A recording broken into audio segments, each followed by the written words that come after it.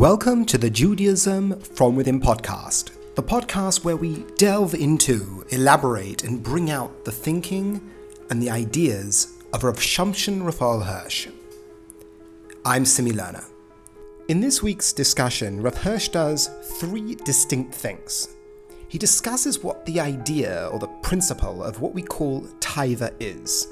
What is taiva?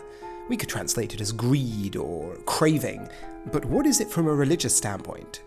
Secondly, why is it so devastating, both to the individual in the world as a content human being, but also from a religious standpoint? Why is it so devastating to the religious personality? And lastly, how does this craving, something that is so clearly part of the natural world, fit in to a natural scheme?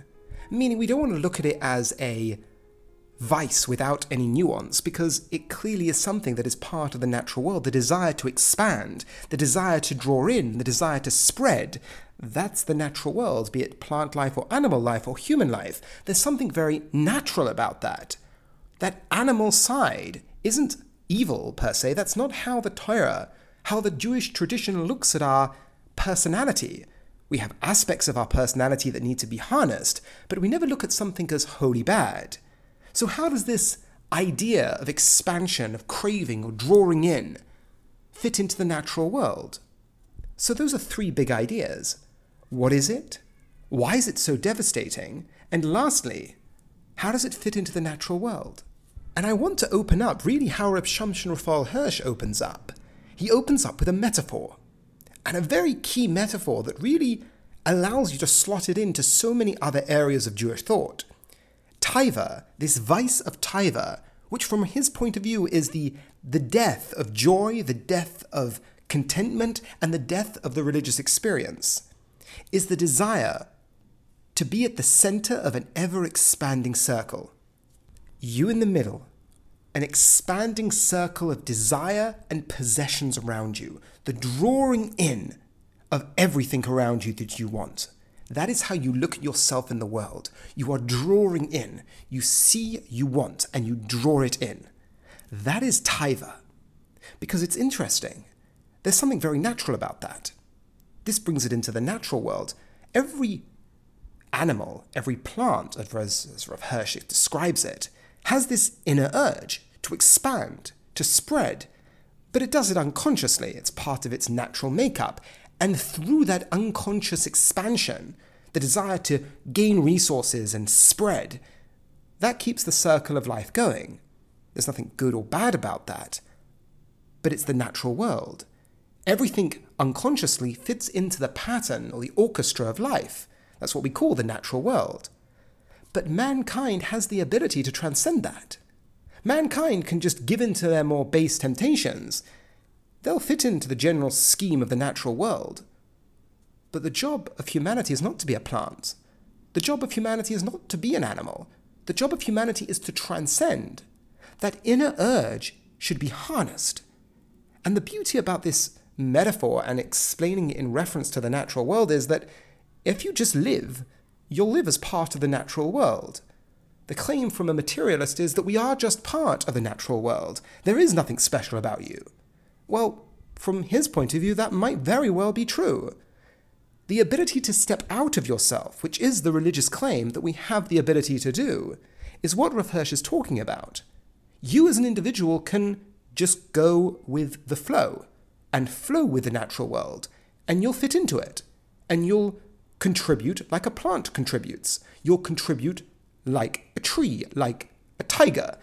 But that is not what humanity is here for. From the Jewish standpoint, humanity is here for mission. Humanity is here for goal and purpose. That means harnessing this inner urge, not neglecting it, but harnessing it, along with your higher faculties. You simply take a shift of perspective. You draw in, but you draw in to the goal, not to you as the objective. That is where the natural world and the divine, the natural and the human, the natural and the goal-orientated man take a different stance. The natural man is at the center of his world, and he draws into his center. We'll go on to why that's such a devastating perspective on life, but just describing the concept. You should take a shift in perspective.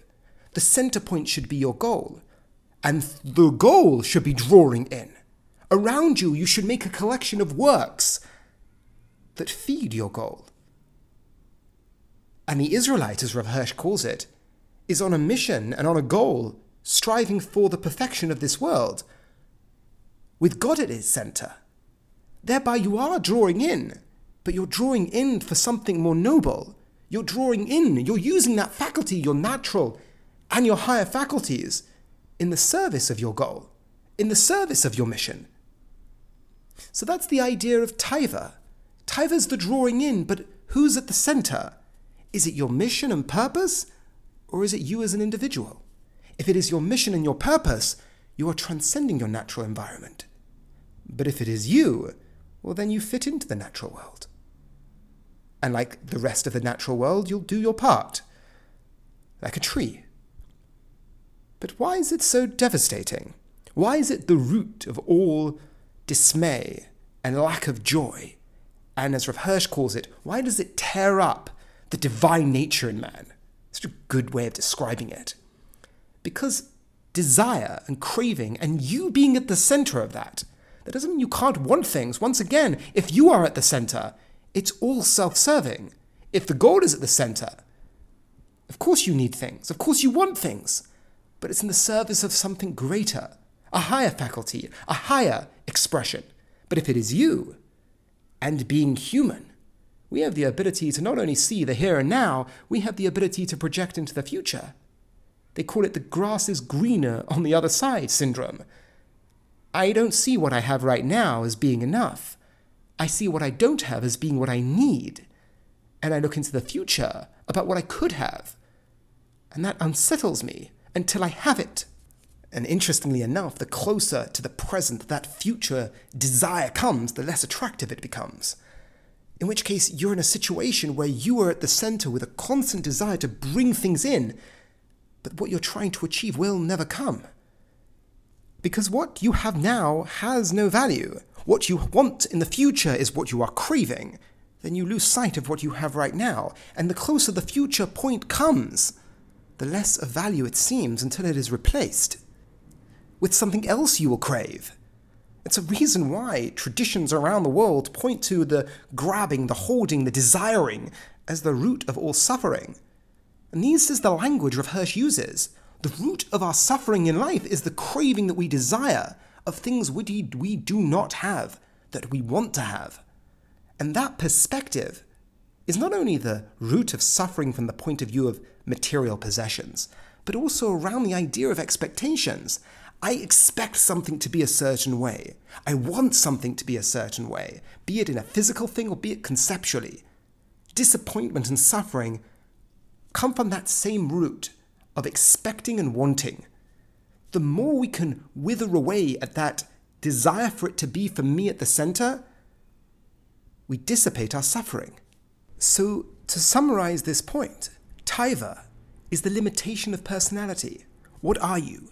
Are you the center of an ever-expanding circle, or are you in service of a greater goal? If it is you, then satisfaction you will never find. But if the goal is at your center, if that is what you are drawing in, you can know success, you can know achievement, you can know happiness, you can know joy. But the biggest danger, from Rav Hirsch's standpoint, is the perspective the individual embodying this vice of taiva has towards his religious ideology. When that is your perspective, how do you look at your religious obligations, the moral commands that rest upon you? From Rav Hirsch's standpoint, the Toros, which is what we're dealing with now, these philosophical perspectives, these ideologies of the mind that are supposed to manifest in the world, a man of taiva who is at the center cannot hear of change of perspective. That doesn't make sense.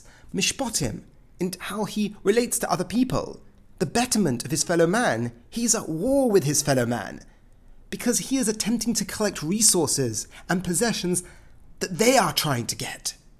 He loses intimacy, he loses relationship. From Rav Hirsch's standpoint, the choik, the betterment of the world around you, the mission to your soul, the mission to the animal world, to the world in general, that can't be your goal because it doesn't serve you. It doesn't serve the center of your circle. So, to recap the second point, the devastation of this desire to hold on to grab, to draw in that which you don't have, is the root of suffering. And it is the root of not only of personal suffering, it is the root of suffering of relationships, and it is the death of the religious intention in man. It is the death of the ability for man to transcend, because he's locked himself in a natural perspective, where his personality isn't striving for a greater goal. His personality is striving to draw into his circle. But what's the antidote? The antidote will have to be developed as we continue, but in brief, don't look at how much or how little you have. Look at how much or how little you are able to achieve with what you have. What were you able to produce with the materials you had at your disposal? How did you serve the goal? How did you live up to the values that you put at the center of your circle with the means that you had around you? Did you live up to those goals? Were you able to achieve with what you were given? That brings contentment. That brings joy, because it's not what I'm able to have or get, because you can't control that. That's the fall of the man of Taiva. The man who is able to focus on his goal, what he has around him, his means. He doesn't control that, in which case he can be at peace. His soul can be at peace, because one thing he knows he can do, he can try with what he's been given. And as long as he knows he tried, he can have serenity. Because that is the thing within the locus of his control, not the means. The focus on the means is falling into the man of Taiva, what you were able to do with the means. That's why Rav Hirsch tells us an obvious truth, that from the Jewish standpoint, if you have a little, but you accomplish 3/4 of your possibility, and another individual had much, but only accomplished 1/4 of his potential, who is greater? Who is more noble? The one who strived harder, the one who strived to accomplish more with what he was given, and he can take contentment from that. Thank you so much for listening. As I said, it's a bit of a dark one, but thank you very much for listening and have a lovely week.